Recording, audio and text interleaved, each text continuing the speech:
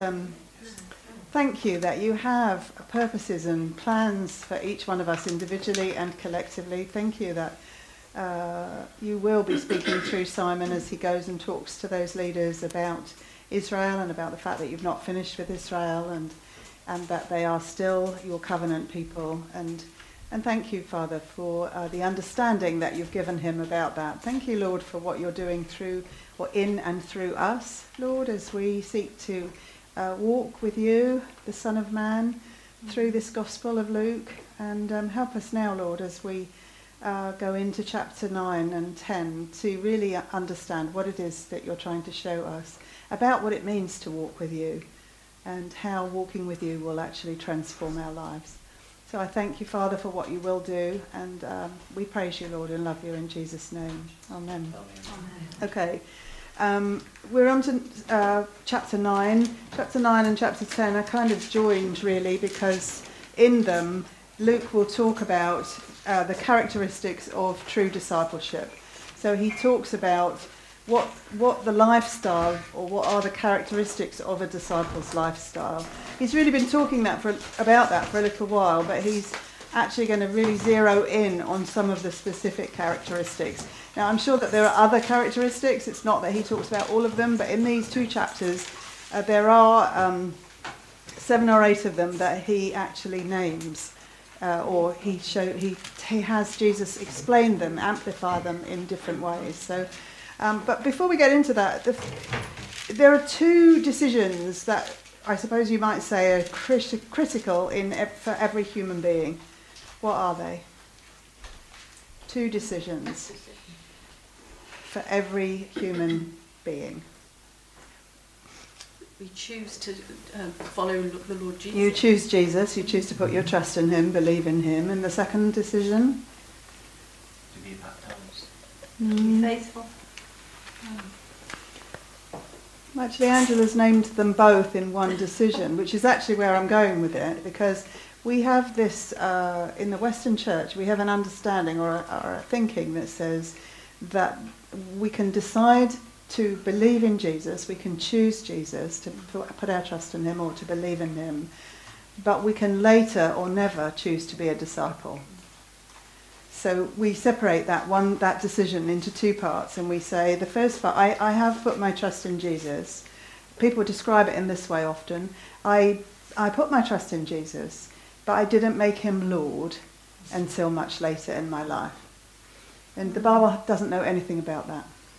The Bible has no 2 decisions. It has one decision. And if you want to say that there are 2, what the Bible says is that the second decision to follow Jesus as a disciple confirms the first decision to have him to believe in him.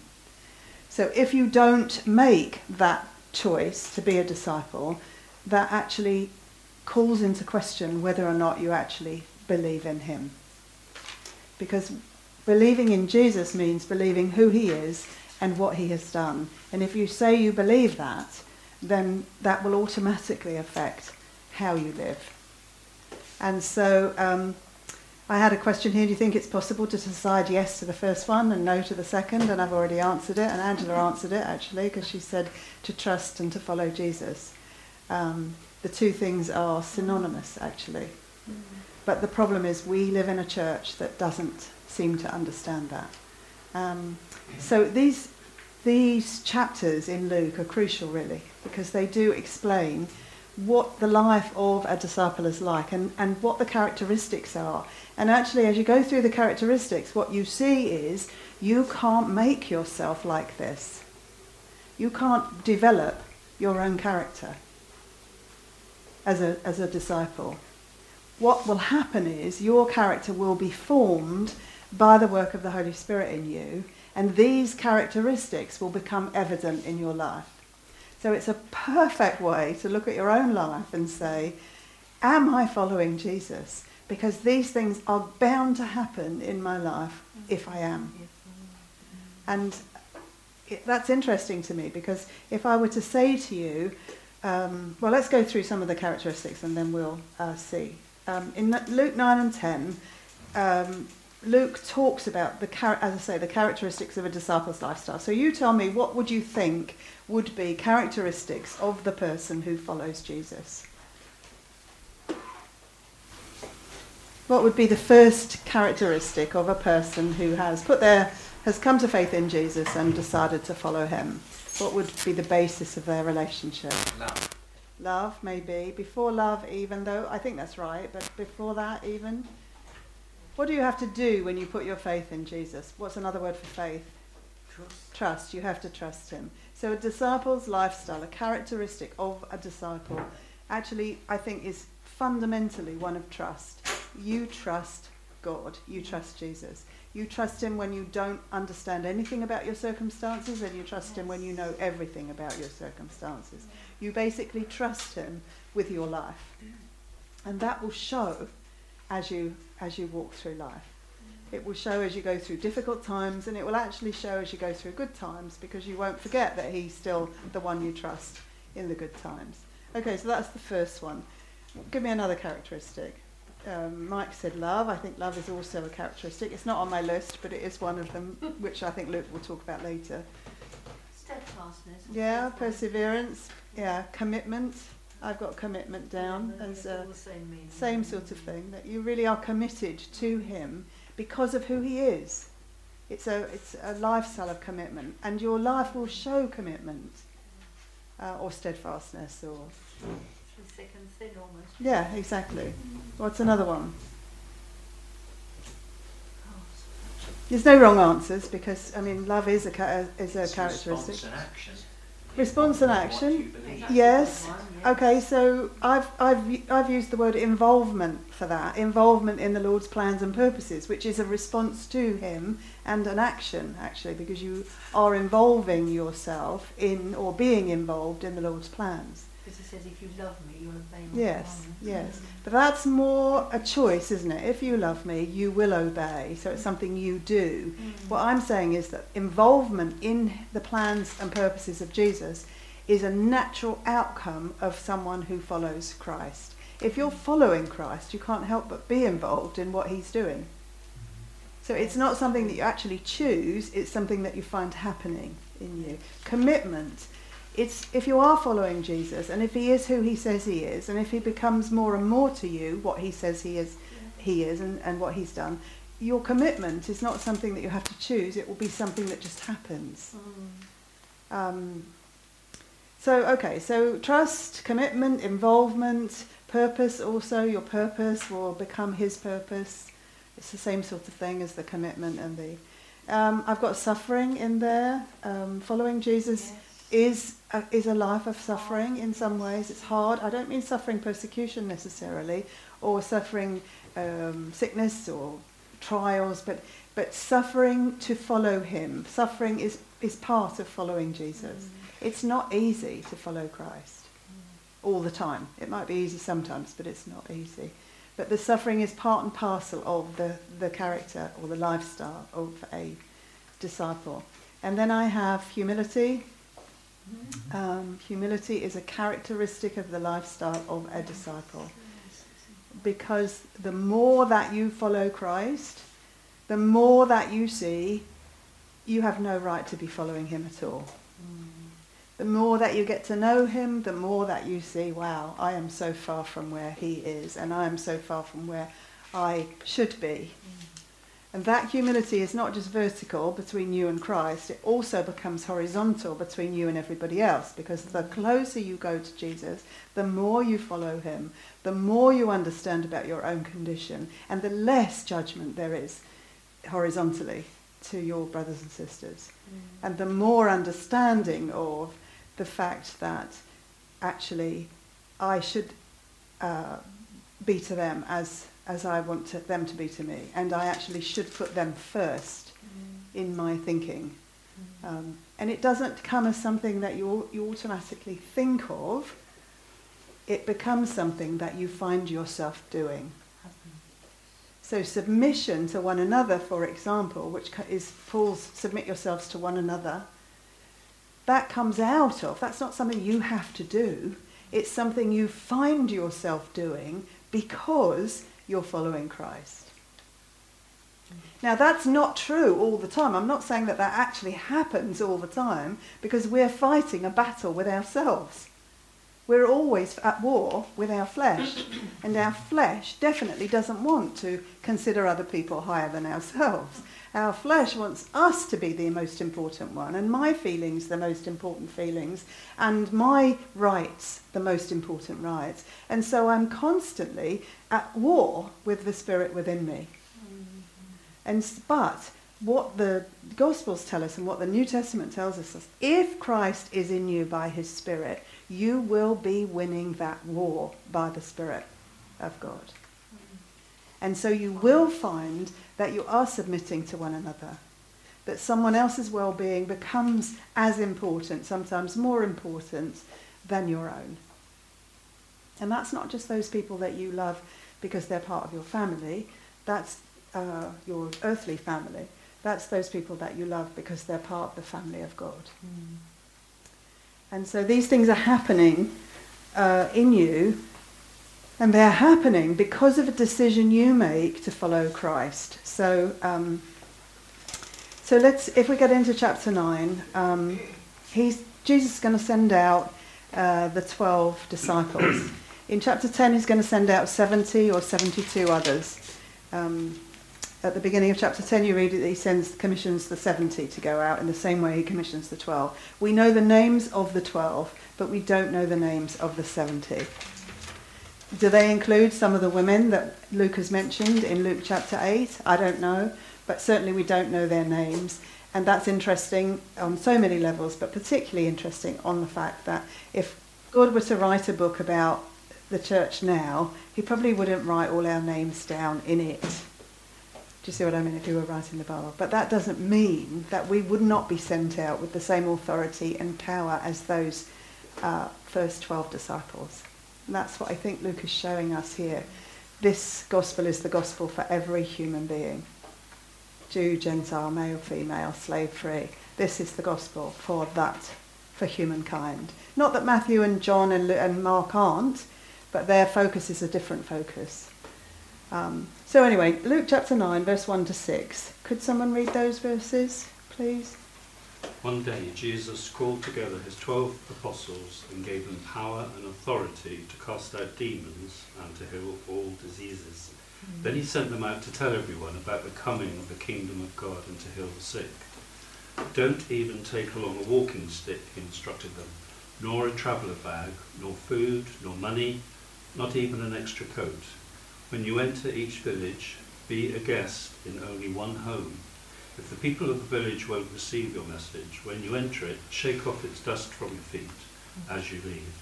It is a sign that you have abandoned the village to its fate.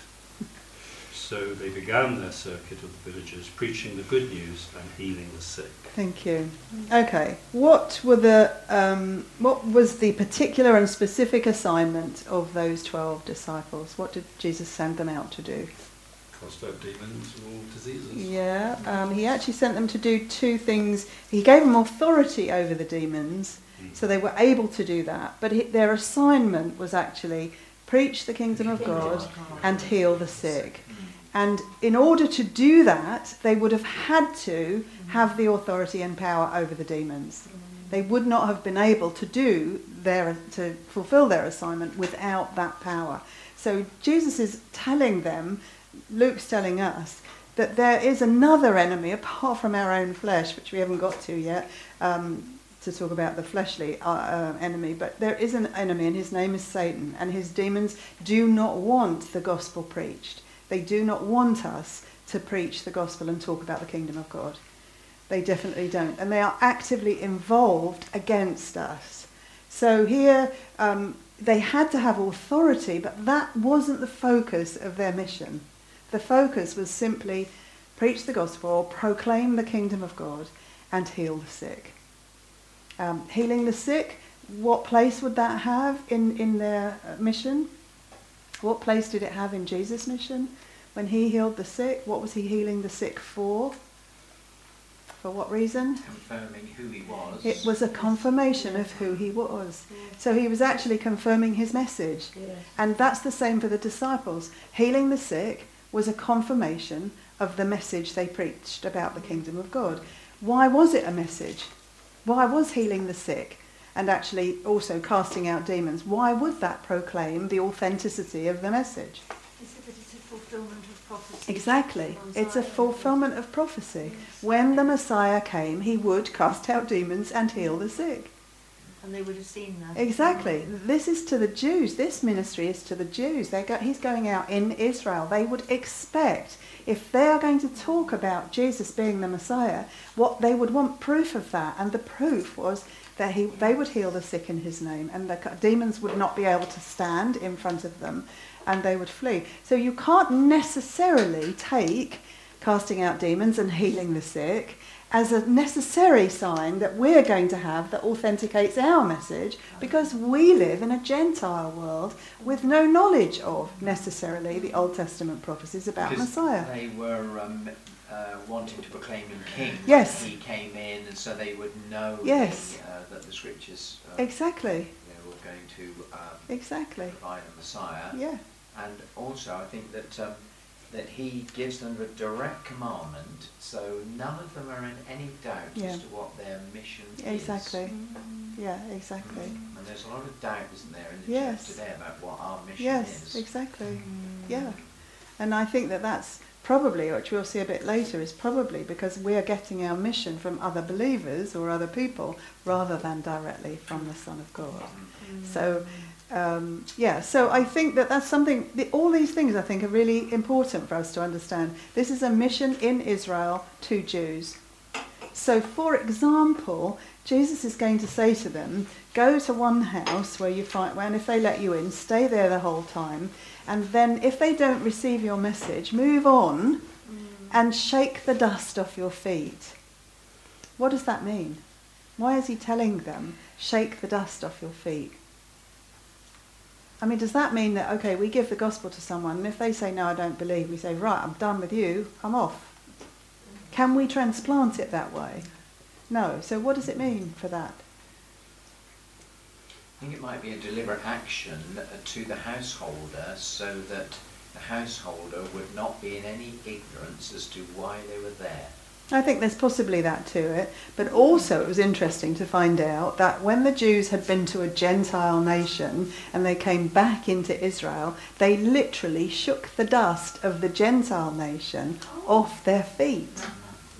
So what Jesus is saying when he says shake the dust off your feet, he's saying these are like Gentiles to you now. So, I mean, the Gentiles to the Jews were kind of like, unclean. Yeah. So that was the division they made. So what Jesus is trying to say is, just because a person is a Jew, if they don't receive me, then they are to be like Gentiles to you. Is this echoing? Yes. Yeah. Could you possibly turn it down, Rosie, or something? Thank you. Sorry. If you turn it down, it was back where it was. Yeah. Sorry, we have It to is turn it because down. of the feedback. Yeah. Mum's trying to- I'm sorry. Okay, so what he's saying is, shake the dust off your feet to signify that you're breaking ties with them, and actually what they're doing is they are refusing Messiah. That's the thing, and he wanted them to know it. Yes. They went all over the villages. He says they went. Sorry, there's sign language going on behind. Yeah. Right, So yeah. no, it's okay. Yeah. Is that mic is talking to that speaker? Ah. Actually. Oh, Just- yeah. Okay, is just that turn better? it away. You just turned it away. Turned it towards the wall and a bit more Yeah. towards the wall. That's Okay. all. That might well stop. Rosie, Great. what's up with it? Wow. 4.5 it was on. You have to say we are so sophisticated in our IT, aren't we? I mean, let's face it. So Jesus is telling them this is an urgent mission. They are to go out as fast as they can. They're not to take anything with them that might slow them down. They're to go and rely on the people that they visit. And the way that the people they visit would show that they had received the message that these men had come in the name of Jesus was they would feed them and house them. And then they would start to proclaim this kingdom to their own village. They were only to stay in one house. They were to proclaim the message from one house. So there's this idea of, if people do receive you, they're receiving me. If they don't receive you, you need to shake the dust off your feet, because they will be like Gentiles who are refusing me. Thank you, Rosie. We know, because in verse 7 we read, "Now Herod the Tetrarch heard of all that was happening, and he was greatly perplexed, because it was said by some that John had risen from the dead, and by some that Elijah had appeared, and by others that one of the prophets of old had risen again. Herod said, 'I myself had John beheaded, but who is this man about whom I hear such things?' And he kept trying to see him." So Luke doesn't really do much about Herod. He just says to us that Herod had heard about this. But the point he's making is that in their short mission, everybody heard about Jesus. Everybody was given the opportunity, at least in that area, to make a choice about Jesus. And Herod was still afraid, wasn't he? Because remember, he had all of the children killed, so he's still afraid of his position. Yeah. I'm wondering if this is the same Herod. I'm not sure if it might be his son. It may be, I don't know, but not that it would matter, because I'm sure his son would know about the first one. But I think what we are shown is that the whole area heard about Jesus and had an opportunity to believe. People in high positions, people in low positions, and then when they came back, Jesus is going to, it says, but in verse 11, "But the crowds were aware of this." Verse 10, "When the apostles returned, they gave an account to him," Jesus, "of all that they had done. Taking them with him, he withdrew by himself to a city called Bethsaida. But the crowds were aware of this and followed him, and welcoming them, he began speaking to them about the kingdom of God and curing those who had need of healing." So it seems like the apostles returned to Capernaum, first of all, and then, as usual, the crowds were following him, and then they moved on. When they move on, Jesus is still continuing to heal, but then we're going to come to what is probably the biggest miracle. It's recorded in all four Gospels, the feeding of the 5,000 men, which meant about 10,000 people, probably. So could somebody read 12 to 17, please? Verse 12 to 17.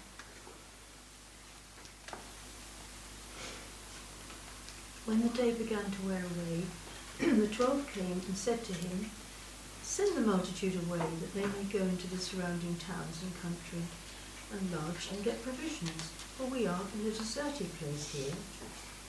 But he said to them, "You give them something to eat."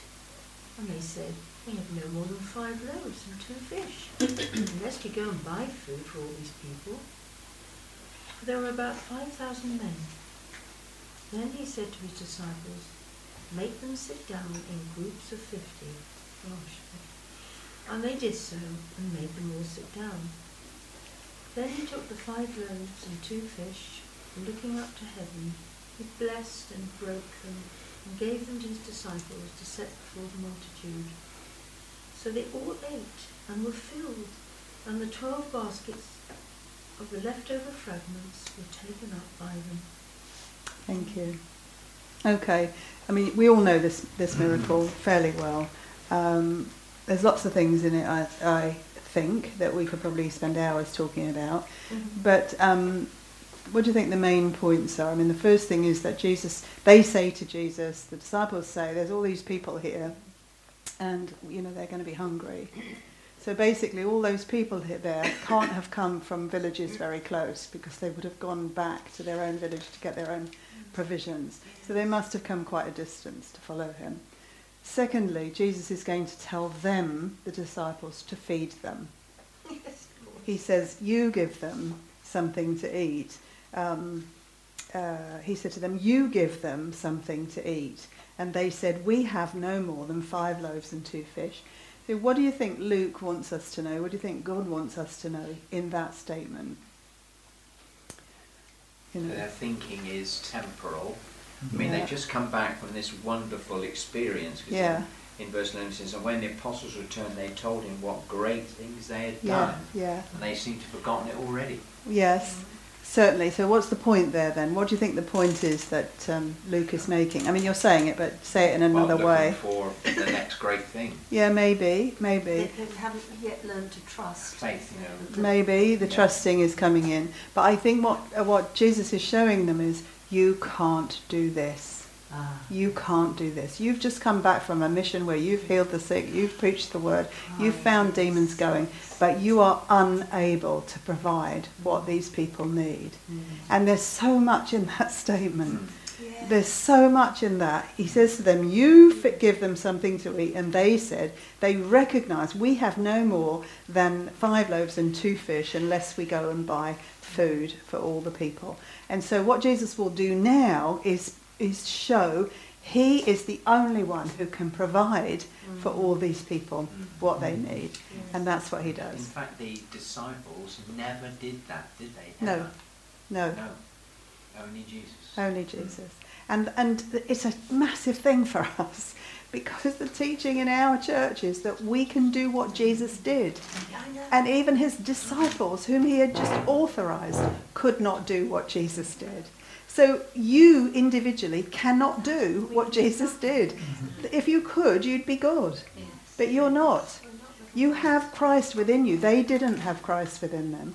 But even so, we have Christ within us. Collectively, we can do great and mighty things. Individually, maybe God through you will do great and mighty things. But in and of yourself, you are totally powerless.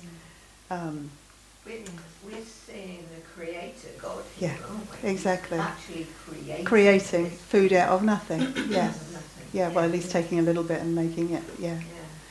Yeah. I think it proves something to them. They will cast their mind back to Elisha, who kept with the example with the widow, I think, and he kept bringing all this food forth for her, or oil, I think. I can't remember which one. I'm getting 2 things mixed up. But so it was humanly impossible to satisfy the crowd. Only he could do it, and he did it. And after he did it, and they'd fed all these people, there were 12 baskets left over. What do you think that might be? I mean, I'm sure it's lots of things, but what might that be? One for each tribe. One for each tribe, certainly. And the abundance. Abundance, yeah. That he is more than sufficient. Yeah, more than sufficient. So the people that were following him, what have they seen so far about Jesus? Or from Jesus, what have they seen? These are crowds that have been following him. What have they seen? Well, he tells wonderful stories.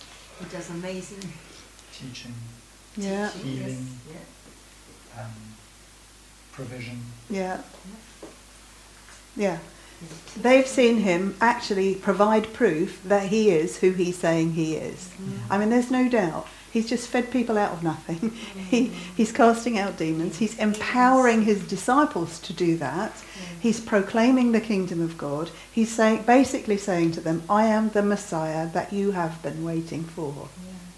And the interesting thing is that Luke, who's written his gospel in consecutive order, is now going to have Jesus, or is going to record Jesus saying to his disciples, who do people say that I am? On the basis of the fact that he has just spent time, they have followed him and seen that he is doing what Messiah was supposed to do. So the question is loaded. It's a really loaded question. Who do people say that I am? Because the answer should have been, well, they say you're the Messiah, of course. But they don't.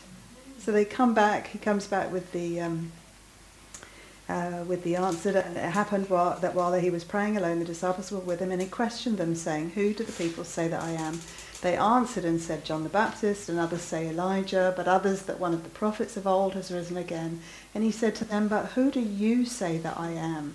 And Peter answered and said, the Christ of God. But he warned them and instructed them not to tell this to anyone, saying, the Son of Man must suffer many things and be rejected by the elders and chief priests and scribes and be killed and be raised up on the 3rd day. So interesting, really. Why were they not to say anything?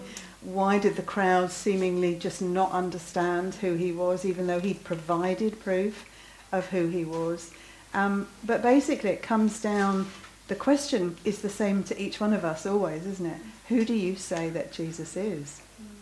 Who do you say Can I that he just is? ask, Yeah. is the Christ of God actually saying Messiah? Yeah, it is. 'Cause- It's Messiah of God. Yeah, Yeah, yeah. Messiah of God. Yeah. Matthew will record it in a slightly different way, and he will come.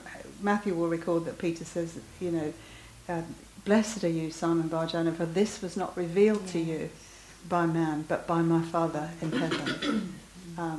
So this is a revelation of God to the disciples that this is who Jesus is. And this is a revelation that obviously was not revealed to the crowds that had followed. And the question is, why not? Are we going to say that God only revealed that this is the Christ to the Messiah, to the disciples, or are we going to say something else? What's the answer to that?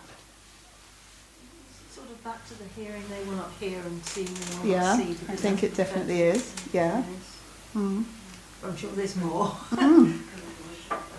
Even though it was revealed to the disciples, they still didn't fully understand No. until after No. coming of the Holy Spirit. Correct, but what had they done? They didn't fully understand, but what had they done? They'd followed, hadn't They'd followed Seen and everything. they'd chosen to put their trust in him. Yes. Peter asked a direct question, "Who do you say that I am?" And he said, "You are the Christ of God. You are the Messiah." Did he understand everything about Jesus? No. Did he know what was going to happen to Jesus? No. But he had made his choice. And presumably, when the disciples went out, when he sent them out to heal the sick and proclaim the kingdom of God, there were some that believed. We don't know, but there were, because what would be the point in proclaiming the kingdom of God if no one was ever going to believe? So we have to assume that there were people who believed, and certainly in the gospel there are lots of people who believe Jesus is. Most unlikely people sometimes. Exactly, the most unlikely people. I think it depends, if I may say, what that belief is, because Jesus said to Yeah. Peter, it's the Holy Spirit that's revealed it to you. Yes. So whether the Holy Spirit was able to reveal the truth of Christ being the Messiah when they went out, I don't know. Well, I ask, first of all, it wasn't the Spirit, it was the Father. Blessed are you sorry. because my Father is revealed to Fair me. No, enough, yeah. don't. It's just that if it's the Spirit, it's something we have to Yeah. think about in a different line. But also, what would be the point in them going out if there was no possibility? I think in Scripture, there is always the possibility for people to believe. Because the statement in Scripture is not that we cannot believe, but that we will not. That's all through the Gospels, is that they would not believe, Well, not that they couldn't. Even here, they still reflect on people that they've known in history and just recently with John the Baptist to try and Yes, position who That's he Herod, is. who he is, yeah. Yes. So they are making a choice all the time. Herod, for example, is making a choice. Is he John the Baptist? No, he can't be John the Baptist because I beheaded him. Is this Elijah? You know, who is this? So it's not out of ignorance. It's out of knowledge that these people are making the choice, because Jesus has done exactly what he was foretold to do, promised that he would do. That would be carnal knowledge, wouldn't it? Oh Not yeah, spiritual definitely. knowledge. No, but you have to make a choice carnally, in a way, before to put your trust in Jesus. Now, how that works, I mean, it's very complicated, and but As you if do it, he meets you, doesn't he? exactly he does, but you are not absolved of responsibility. He just doesn't dump belief on you. No. I know there's some people who believe that, but I don't believe that, and I don't think the Scripture backs it up. God doesn't come and say, Choose. Caroline, here's the belief. Right. And then now, will you believe in me? Well, of course, because you've just had this belief dumped in your heart. I don't believe that he does, I don't think that he does it That that would be way. Calvinistic, wouldn't It is, and I'm not a Calvinist. But I think there is a meeting, as Angela says. But definitely every single person has the possibility of believing. Otherwise, why would God hold us accountable for not believing? So, Some of those 5,000 probably believed. I'm sure they did. Absolutely. I'm sure they did. The ones who were really seeking. Yeah, definitely. Really seeking. Definitely. Waiting for And the Messiah band to of come. disciples wasn't just the 12. They were 12 chosen out of a lot of disciples, and he chose them through a whole night of prayer. So there were lots of other people following him, presumably going along trying to see, who is this guy? Who is he? And coming to trust him. The fact that they all ran away at his crucifixion is more about their fear of their personal safety than whether or not they trusted him. Because, of course, at that time they didn't have the Holy Spirit, so they wouldn't have had the staying power that perhaps we have now. Because Zacchaeus even climbed a tree Yeah, to see him. exactly. Okay, so Christ came. He demonstrated who he was in the world, but he was rejected by most people, but some believed.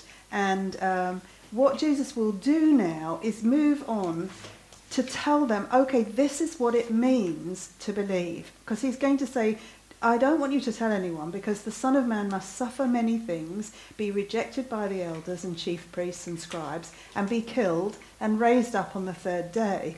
And he was saying to them all, if anyone wishes to come after me, he must deny himself, take up his cross daily, and follow me. For whoever wishes to save his life will lose it, but whoever loses his life for my sake, he is the one who will save it. I think that what Jesus does is immediately link, you've just said I'm the Christ. Okay, this is what it means to believe that I'm the Christ. This is how your life is going to be. You are going to have to deny yourself, pick up your cross daily, and follow me. And I think we in the Western world, in our nice 21st century, we minimise that all the time. Well, he didn't quite mean that. I mean, he didn't mean, it doesn't mean that I've got to go through the hard things, or I've got to do this, or I've got to get rid of that. I didn't mean that. That was for then. For now, it just means I've got to live a good life. Got to go to church on Sunday. Got to be kind to my neighbours, So I think we need to pick apart, what does it mean to deny myself, pick up my cross daily, and follow Christ? Because he says that's the way I save my life. That's the way my soul is saved. That's the way of following him. So what does it mean to deny myself? Let's just backtrack a little bit. What's the focus of the whole Gospel of Luke? We said right at the beginning, I said there's a main focus of the Gospel of Luke. There's a word that describes what Luke will write about. Can you remember? You probably can't. The whole of Luke's Gospel, I think, can be summed up in the word transformation.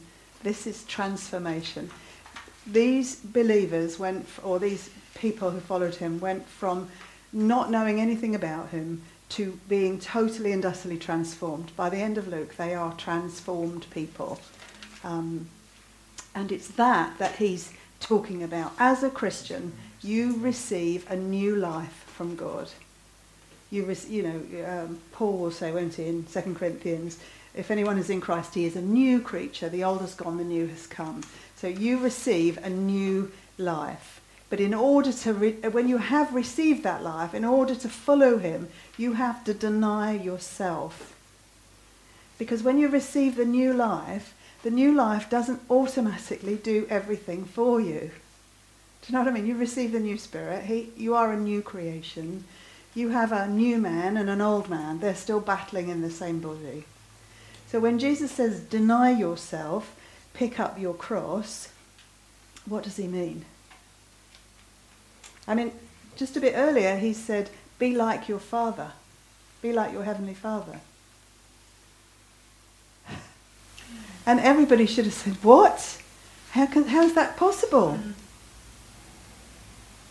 So how is it possible that they can be like their Father? How is it possible that you and I can be like our Father? How is that possible? By being transformed by the washing of the water. Yes. I was just thinking about with me and having to give up sugar and good. Yeah. It's a bit like that. I have to give it up, or I can go down the path, Yeah. basically. Yeah. And it's the same with Jesus. You have to follow him and decide that's the way to go because he's told them the truth, Yeah. or you go down the path. Yeah. Or it's the Yeah. way you live. Yeah. It's, you know, you have to make that Yeah. mental decision Yeah, that this is the way to go. yeah. And again, it's the battle with the self-nature, isn't it? Exactly, that's it. What is Because yours? you don't just say, right, I'm giving up sugar, and then that's it. Miraculously, it's done. It's Every self-nature's- day, and sometimes every half an hour, Yeah. you have to say, no, I'm giving up sugar. Yeah. I'm not having that. It's a perfect example, because this is a battle that you're now in. Yeah. And in order to be like, made into the character of Christ, be transformed into the image of Jesus, you must fight that battle. And you have to fight it because he fought it. He said over and over and over again, I've come to do the will of my Father. I only do what I see him do. I only say what I hear him say. And when you get to Gethsemane, what he says is, Father, if it's possible, take this cup from me. But nevertheless, not my will, but yours be done. Denying self, picking up your cross daily is you deciding every day, I'll live for the will of God. I'll live by his will rather than my own. Every day. Pick up your cross daily. It's not you've got a difficult wife or a difficult husband or difficult circumstances or you're unhealthy or your monetary situation is bad. That's not a cross. Everyone who's human suffers those things. That's not your cross. Your cross is, will you do the will of your Father? And that's a heavy load to carry because you don't want to. You don't. Your human nature will rebel against that all the time. And that will take a work of the Spirit in you. And it won't be, he won't just dump it on you, like he didn't just dump faith on you. He's going to ask you to go along with that. Go ahead, Rosie, sorry. I was just thinking, is that the delusion in the church? Because the Definitely. church thinks they are. Yes. They have given it all up and there isn't anything else. I'm doing everything he asked. But actually they're not. No. And they delude themselves and therefore that's why they're asleep. And probably not growing. I think it's hard to generalise. I mean, it's a big generalisation to say that, but not to believe that truth. It just seems to me to be a deception. Yes, it is a deception. It is. It is a deception. And the thing is, what we do, because instinctively is a rebellion. We instinctively rebel about the things God wants us to do. But so what we do is we make the things he wants us to do like the big things. Do you know what I mean? In terms of world issues like climate change or trafficking or something. But the little things like I'm not going to get drunk on a Friday night, I'm going to curb my anger, and I'm going to learn patience. I'm going to control myself. Those are little things that we hide in the big things. Well, I am doing this ministry, and I am going here, and I am, I'm in that prayer group, and we're praying for this. We do all the things that are easy for us to do to cover up all the things that are hard for us to do. Yes. And that makes us exactly like the Pharisees. Yes. Exactly like the Pharisees. And that's what we have. We have a church that's religious and rules-based.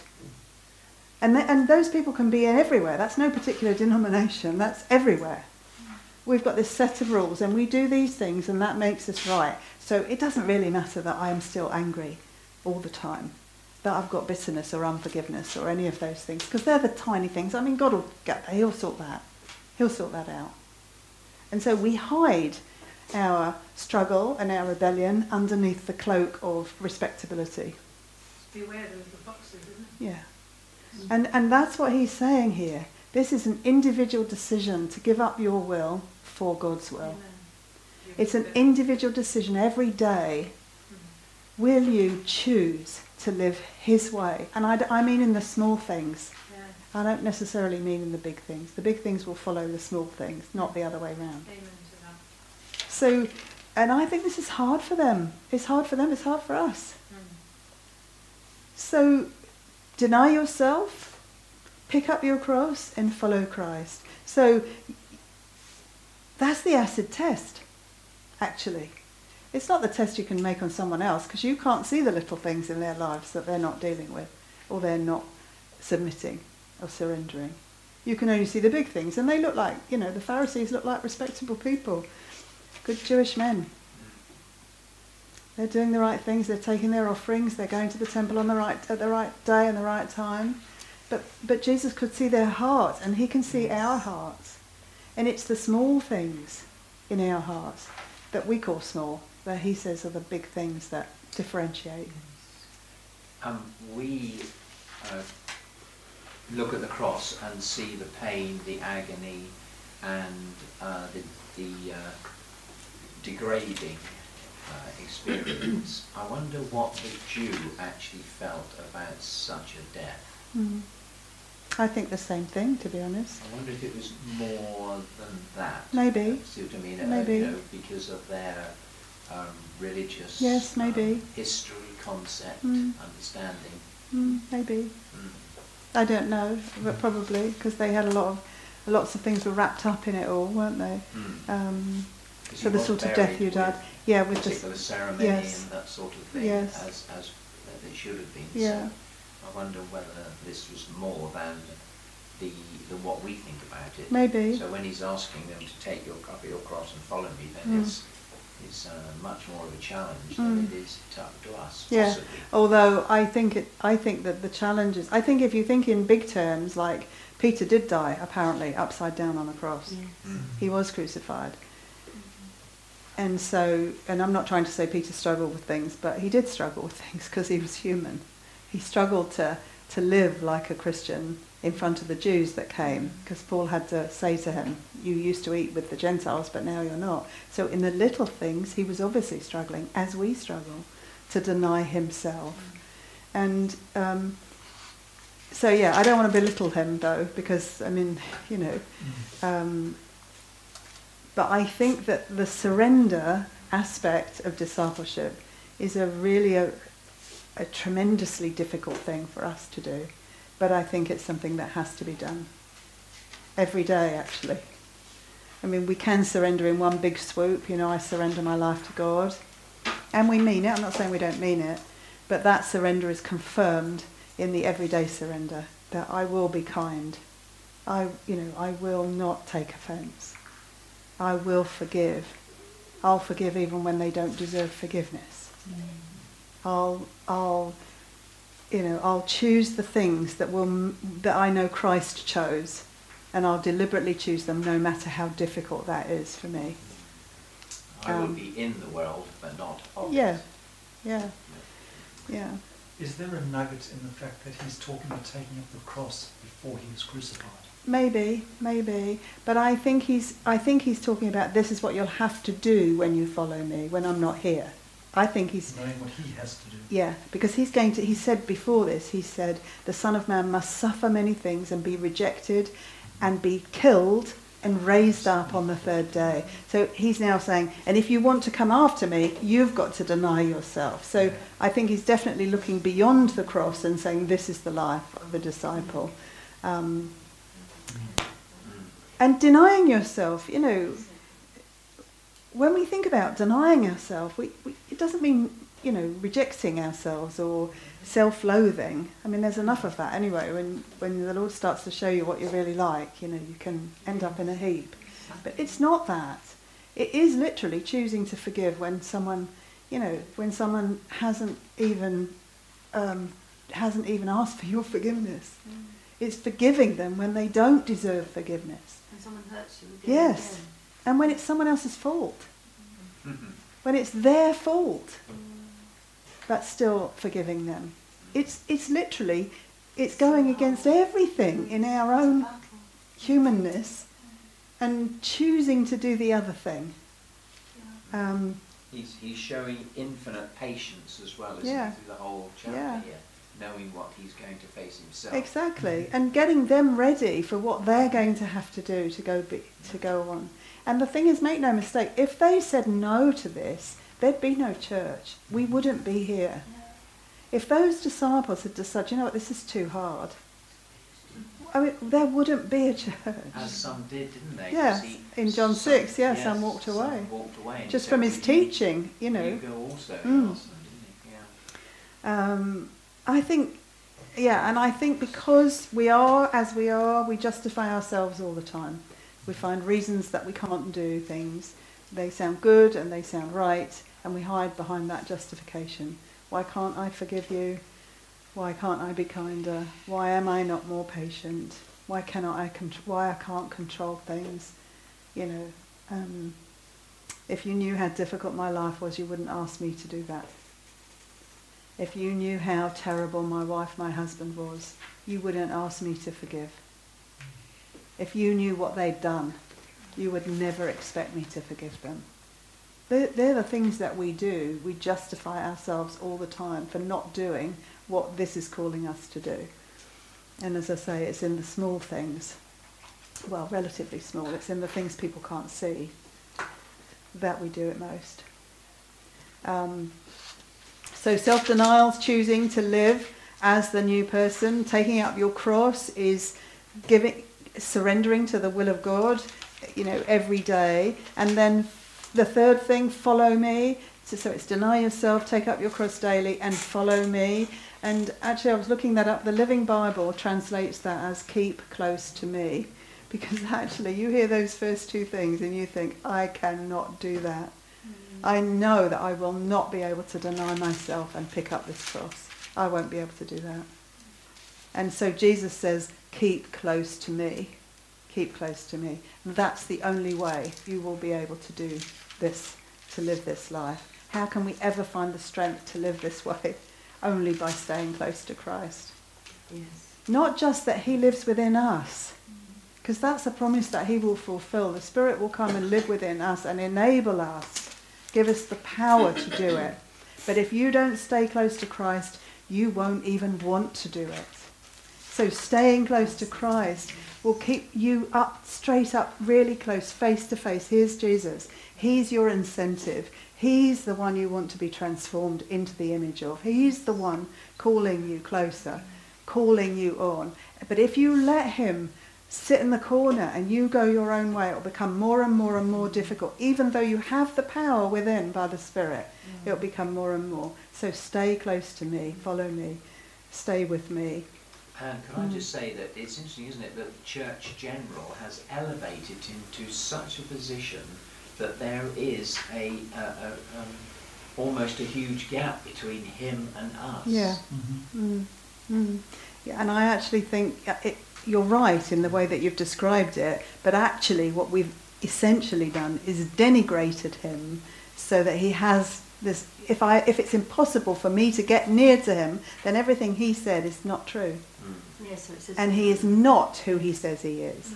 If he says follow me and it's not possible for me to follow him and get close to him, then that's a lie, isn't it? It's something that's not possible, and therefore why would he call me to it? So it's actually the reverse. I think that what we've done, although it looks like we might have done that, I think we've actually elevated ourselves and denigrated Christ. I was thinking of rood screens and those kind of things, and the high altar and a place where we cannot go unless we're ordained, etc. Yeah. And where the laity and we're kept Oh, there. definitely, yeah, because that's Old Testament religion. Yeah, Old Testament religion. Because actually the scribes and the Pharisees didn't want a God who would walk in the mud with the normal local people. They didn't want a God who was ordinary. They didn't want someone who would just come to the weak and the lowly, and that's not the Messiah they wanted. And so they rejected him because he didn't fit the bill. Sinners and tax collectors. Yeah. So Jesus is going to go on. He says, for whoever is ashamed of me and my words, the Son of Man will be ashamed of him when he comes in his glory and the glory of the Father and of the holy angels. But I say to you truthfully, there are some of those standing here who will not taste death until they see the kingdom of God. What do you think he's talking about when he says that? Transfiguration. Yeah, I think he's talking about the transfiguration, to be honest. That 3 of the disciples will see him on the Mount of Transfiguration. There could be other things that he means. There's lots of different interpretations about it. And, you know, I'm not saying that this is the right one. I'm saying that it's possibly the right one because it says straight away, some 8 days after these saying, he took along Peter and James and went up onto the mountain to pray. And while he was praying, the appearance of his face became different. His clothing became white and gleaming. And behold, 2 men were talking with him, and they were Moses and Elijah, who, appearing in glory, were speaking of his departure, which he was about to accomplish at Jerusalem. So I think that because the transfiguration follows so soon after those words, I think that that must be what Jesus meant.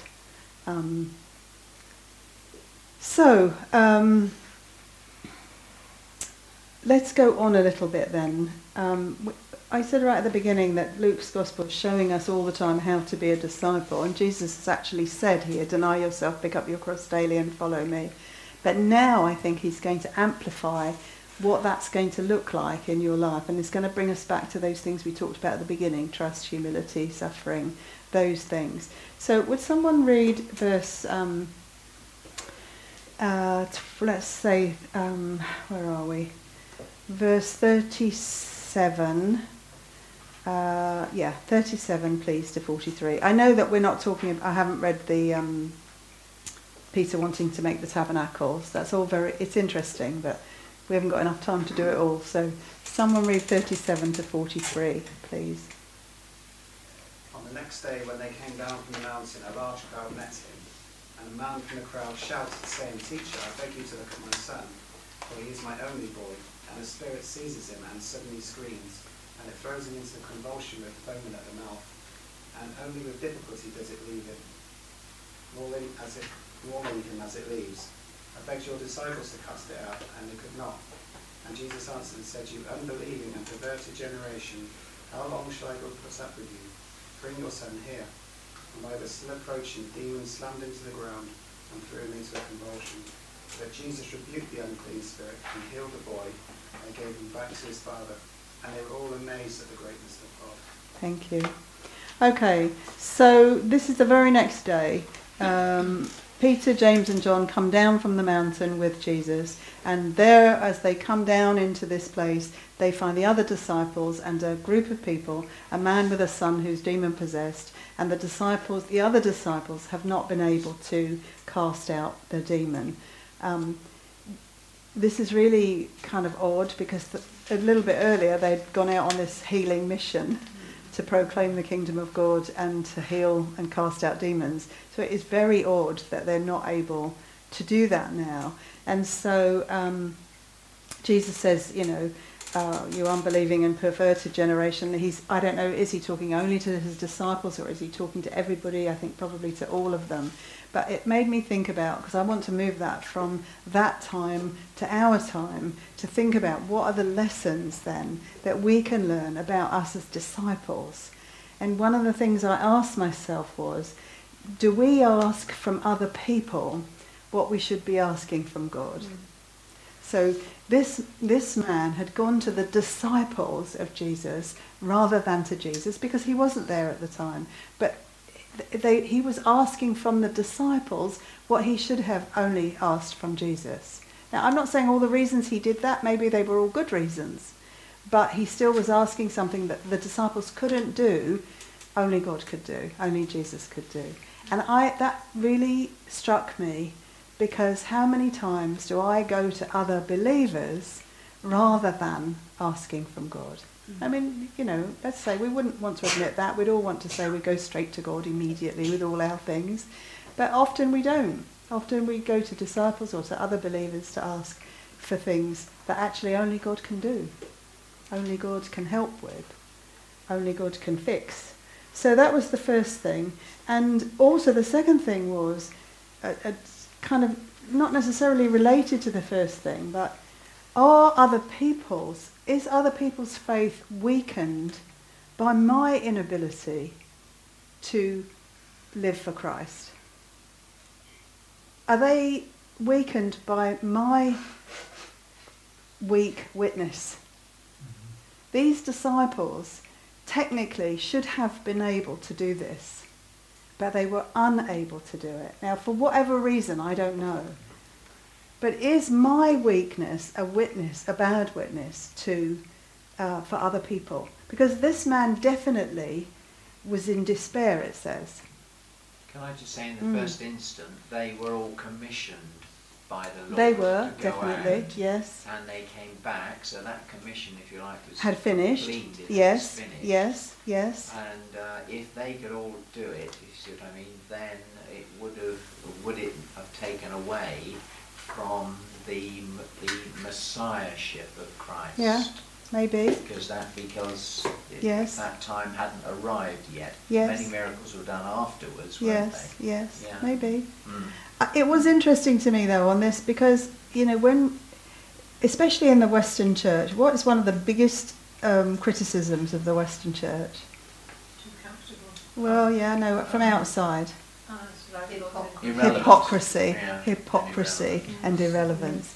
Hypocrisy. What do they mean when people say we're hypocrites? What do they mean? We don't walk the talk.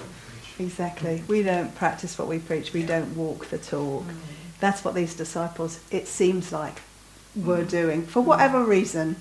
And you're probably right, Mike. They had finished their commission, so and Jesus was up on the mountain. So, but if we don't walk what we talk, we actually encourage unbelief around us. And actually, that's what we've done in the church in the West.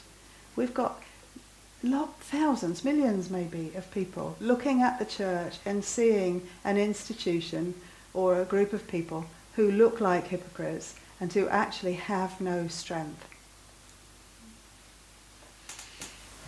And it causes unbelief. It's not just that we don't witness for Christ and don't bring people to believe, it's that we're actually exacerbating their own unbelief. How many times do people say, well, I went to that church, but I mean, honestly, they were just horrible. They were just horrible there. And really, if someone came into your home, if they knocked on your door at midnight and needed something, you know, what would be your response? This man needed something desperately from these disciples, and they couldn't deliver for whatever reason. Now Jesus does, he comes down and he heals this, he casts out the demon, but he doesn't have, it's not a, oh well, don't worry, you weren't able to do it. It's, you wicked, unbelieving and perverted generation.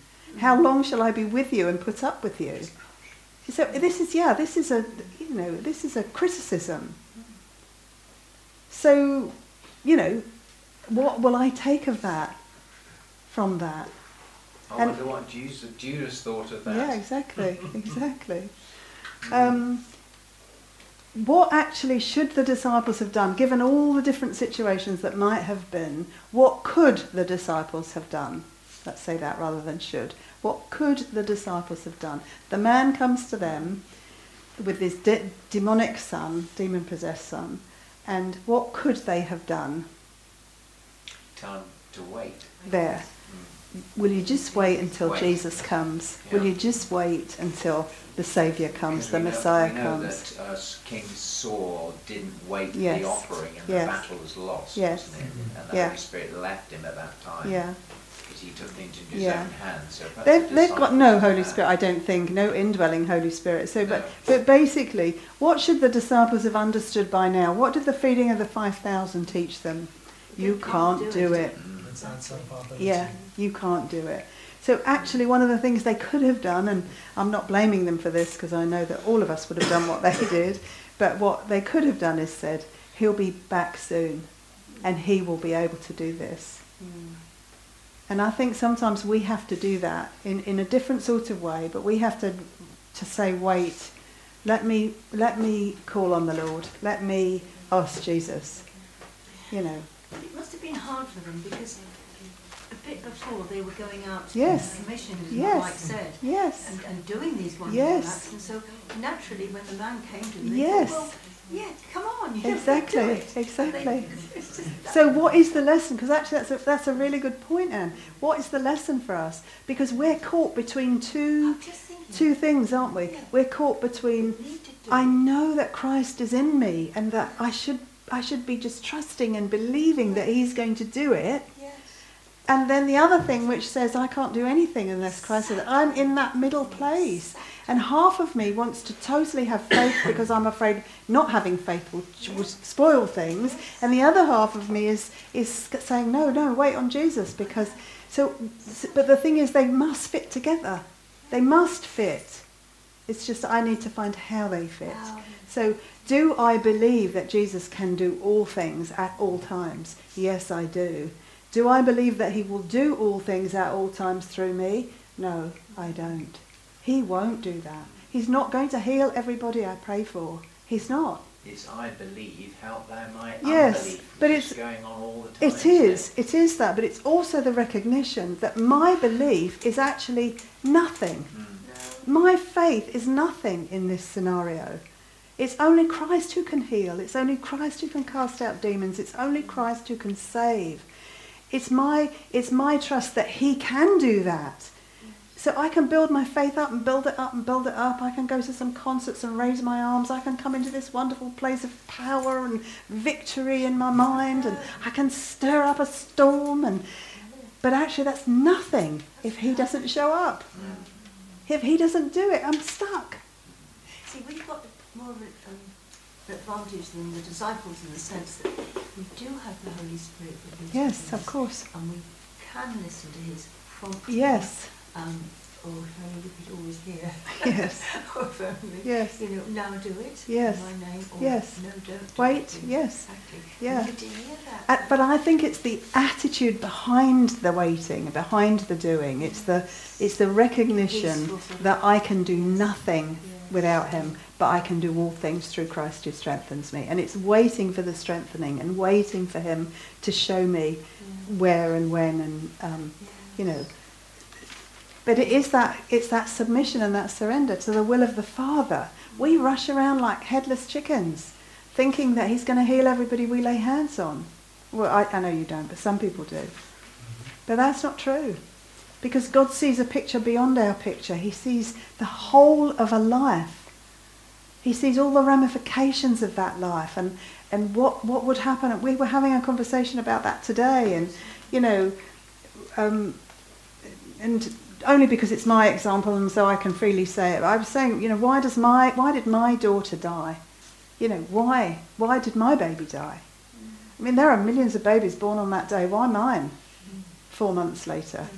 Why did she have to die? No, but what I'm saying is, I could kind of think to myself, well, if God had wanted to, he could have healed her, and he should have healed her. She was 4 months old, for goodness sake. She hadn't done anything yet. He should have healed her, and he didn't. But the thing that I've come to realise is, I'm a different person because she didn't live. She went straight to be with him. But he knew my life. He knew what might have happened. He knew my marriage and my family and he knew the children that would come after. And he knew how I would be if a better mother if that had happened to me. How I would be a better wife if that had happened to me. He knew the end from the beginning. That's what I'm trying to say. So when we're saying our God is a healing God, he is.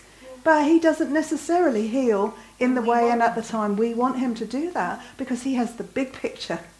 He has the big picture. You know, Michelle, I'm looking at you nodding. You know. The thing is, that's the reality.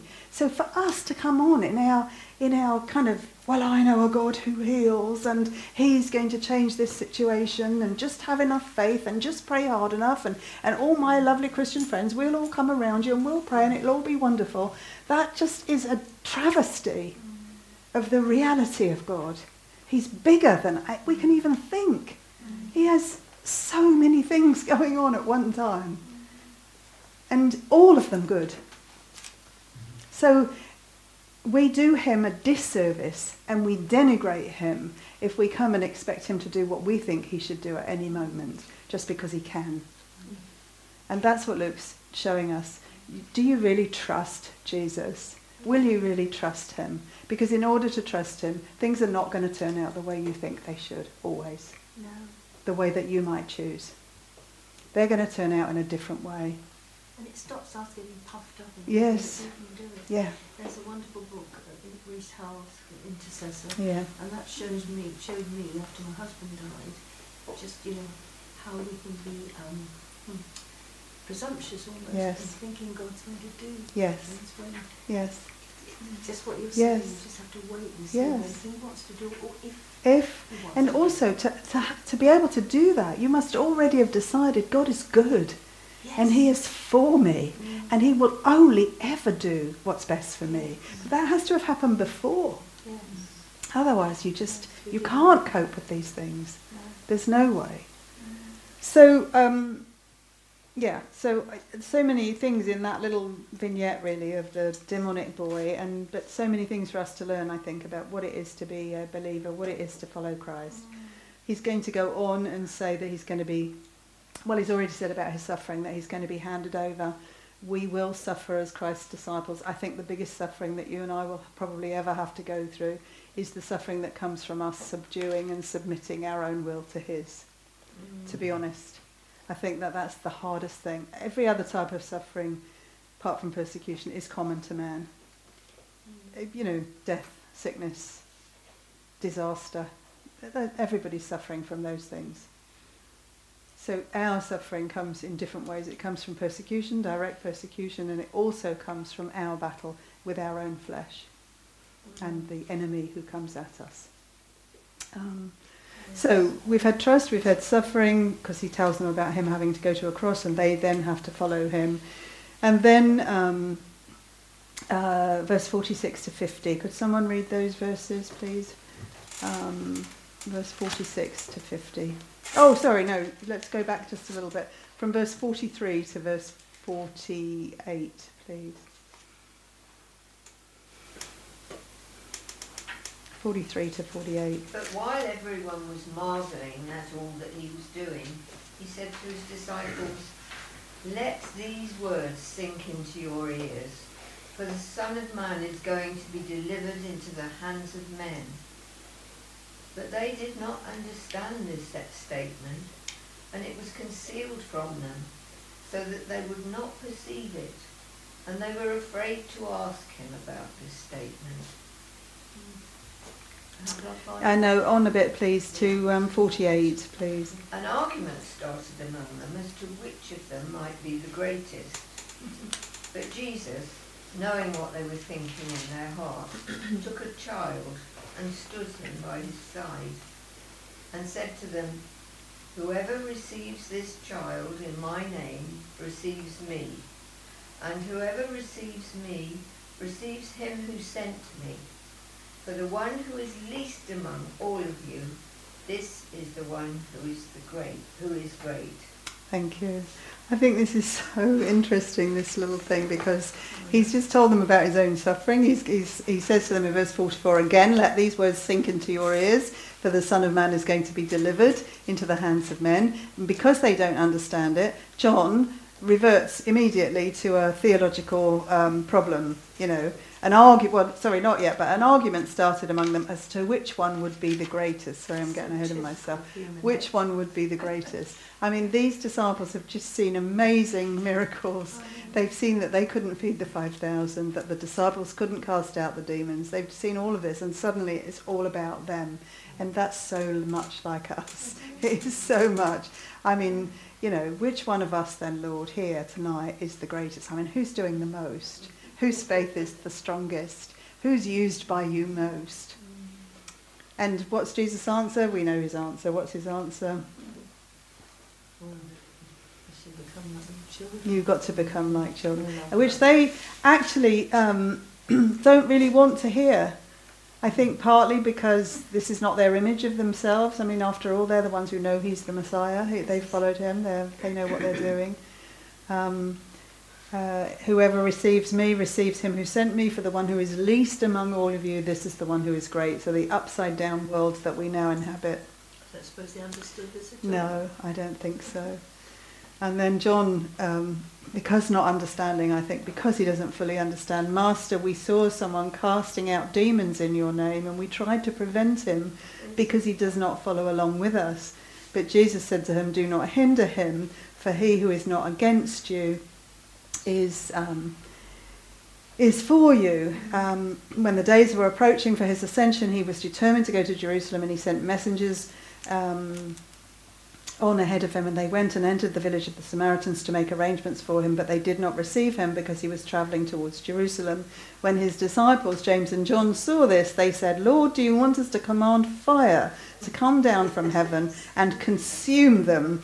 And he turned and rebuked them and said, "You do not know what kind of spirit you are of, for the Son of Man did not come to destroy men's lives, but to save them." And they went along to another village. This is not a great time in their lives, their understanding. They're not being shown in very good light. But what do you think about these things? What do you think? I mean, who's the greatest? Jesus turns upside down. So humility is an essential of discipleship. And that will come. It does come to them. These disciples are humble by the end of their time with Jesus. And when they receive the Spirit later, they live lives of humility, actually. And so it does come to them. They are transformed in that way. And so the purpose, I think we talked about purpose, which is his purpose being our purpose, becomes a characteristic. What does Jesus have to tell them his purpose is? I mean, what did they want to do with the people who were doing stuff that they thought they shouldn't have? Wipe them out. Exactly. Let's zap them all, Lord. Let's just get rid of them. And I do wonder about that a little bit. We're going to finish now because it's getting late. But what's our heart's desire? What is the purpose of your life as a believer in the Lord Jesus? What is your aim, your ambition? To serve him. To serve him, and how? For our will not to be contrary to his. Yes, and what's your goal? What's your what's the mission? What's your purpose on earth? To make disciples. To make disciples. Your purpose is not to be screaming at people, "You should believe, otherwise you're going to be zapped. You should believe, otherwise you're going straight to hell. If you don't walk my walk, oh my goodness, you are in major trouble." That's not what Jesus came to do. He came to save. He came to heal. He came to deliver. And we have a church full of people, or not full of people, because we have loads of people who are totally apathetic and don't even believe hell exists. And then we have other people who are posting on Facebook all the time these terrible hellfire and damnation things. I wonder who they think is going to read those things and what they think they're going to accomplish. What are they going to accomplish from that? Now, I'm not saying that we don't work on the knowledge that hell is a place that exists, but what's the truth about everybody who is unbelieving? And you were all unbelieving at one point, so what was the truth about you in terms of hell? Oh, we're lost. We're not. You were lost. Yes. Lost. What does the word lost mean? Well, without hope, without. Yes. Without us. If you could describe the road you were on, what road were you on? Destruction. You were on the road to destruction. Did you know you were? No. When did you know you were? Afterwards. Jesus had to show us. When you were found. Yeah, when you were found, when someone told you about Jesus. Yeah. What was that in essence? I mean, the picture is that the whole world, everybody in it, is on this road that leads to hell. They didn't deliberately put themselves on that road. They are actually on that road because they belong to mankind, and that's where mankind is going. So it's not that God picked them up, okay, at birth, right, I'll have you and you'll go on the hell road, and you, no, not you, you're going to go on this other road. Every single human being is born in sin, is born into the line of Adam, him being the representative head, so Adam and Eve, into the line of mankind. And they are all on a road that leads to destruction. And the only reason you and I are off that road is because Christ called your name. And he kept calling your name through people, and he kept calling you and calling you and calling you until one day you heard his voice and you took his hand and he took you off that road.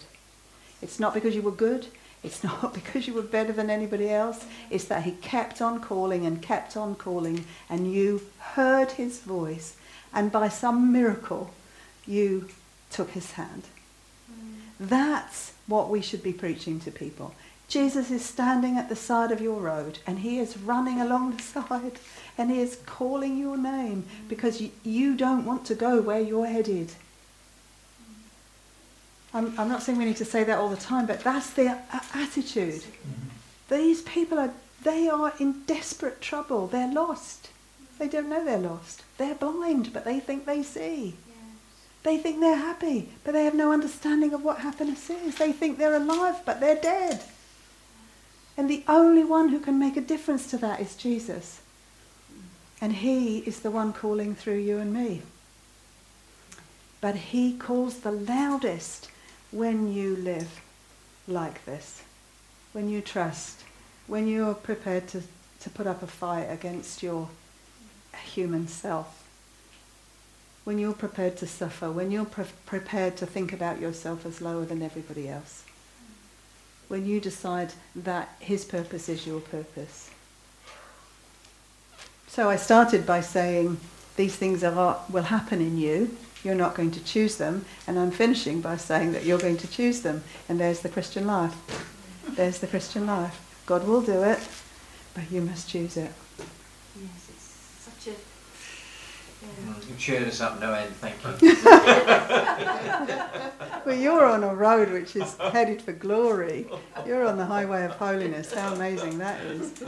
How amazing that is. Hey? The battle's the battles are strong, but the power is there. The Lord has promised victory. Yes, He's promised victory. But yeah, the best things in life don't come easy.